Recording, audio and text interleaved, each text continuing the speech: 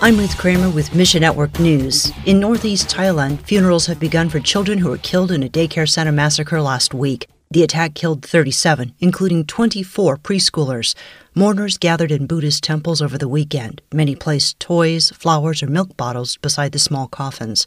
Joe Handley says Asian Access just completed a global summit in Thailand, not far from where the attack took place. We wanted to, pray, come alongside our Thai brothers and sisters. And so we dedicated a part of our gathering yesterday to just praying for the country, praying for the church, and kind of consoling and lamenting alongside them in the midst of this awful tragedy. The Prime Minister traveled to the scene on Friday, and the King visited survivors in the hospital. As the nation mourns, pray for gospel opportunities. And gang violence and unrest in Haiti has spread beyond the capital city, Port-au-Prince.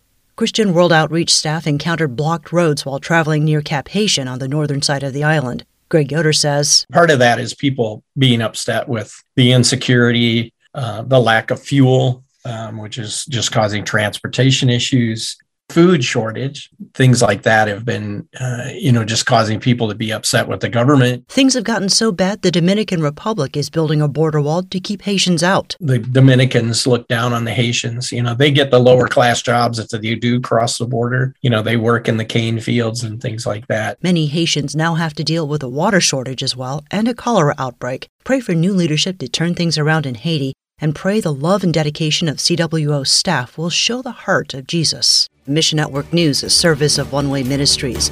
We're listener-supported by people just like you. So by giving to Mission Network News, you enable us to keep the stories of God's kingdom coming. Look for links at missionnews.org. I'm Ruth Kramer.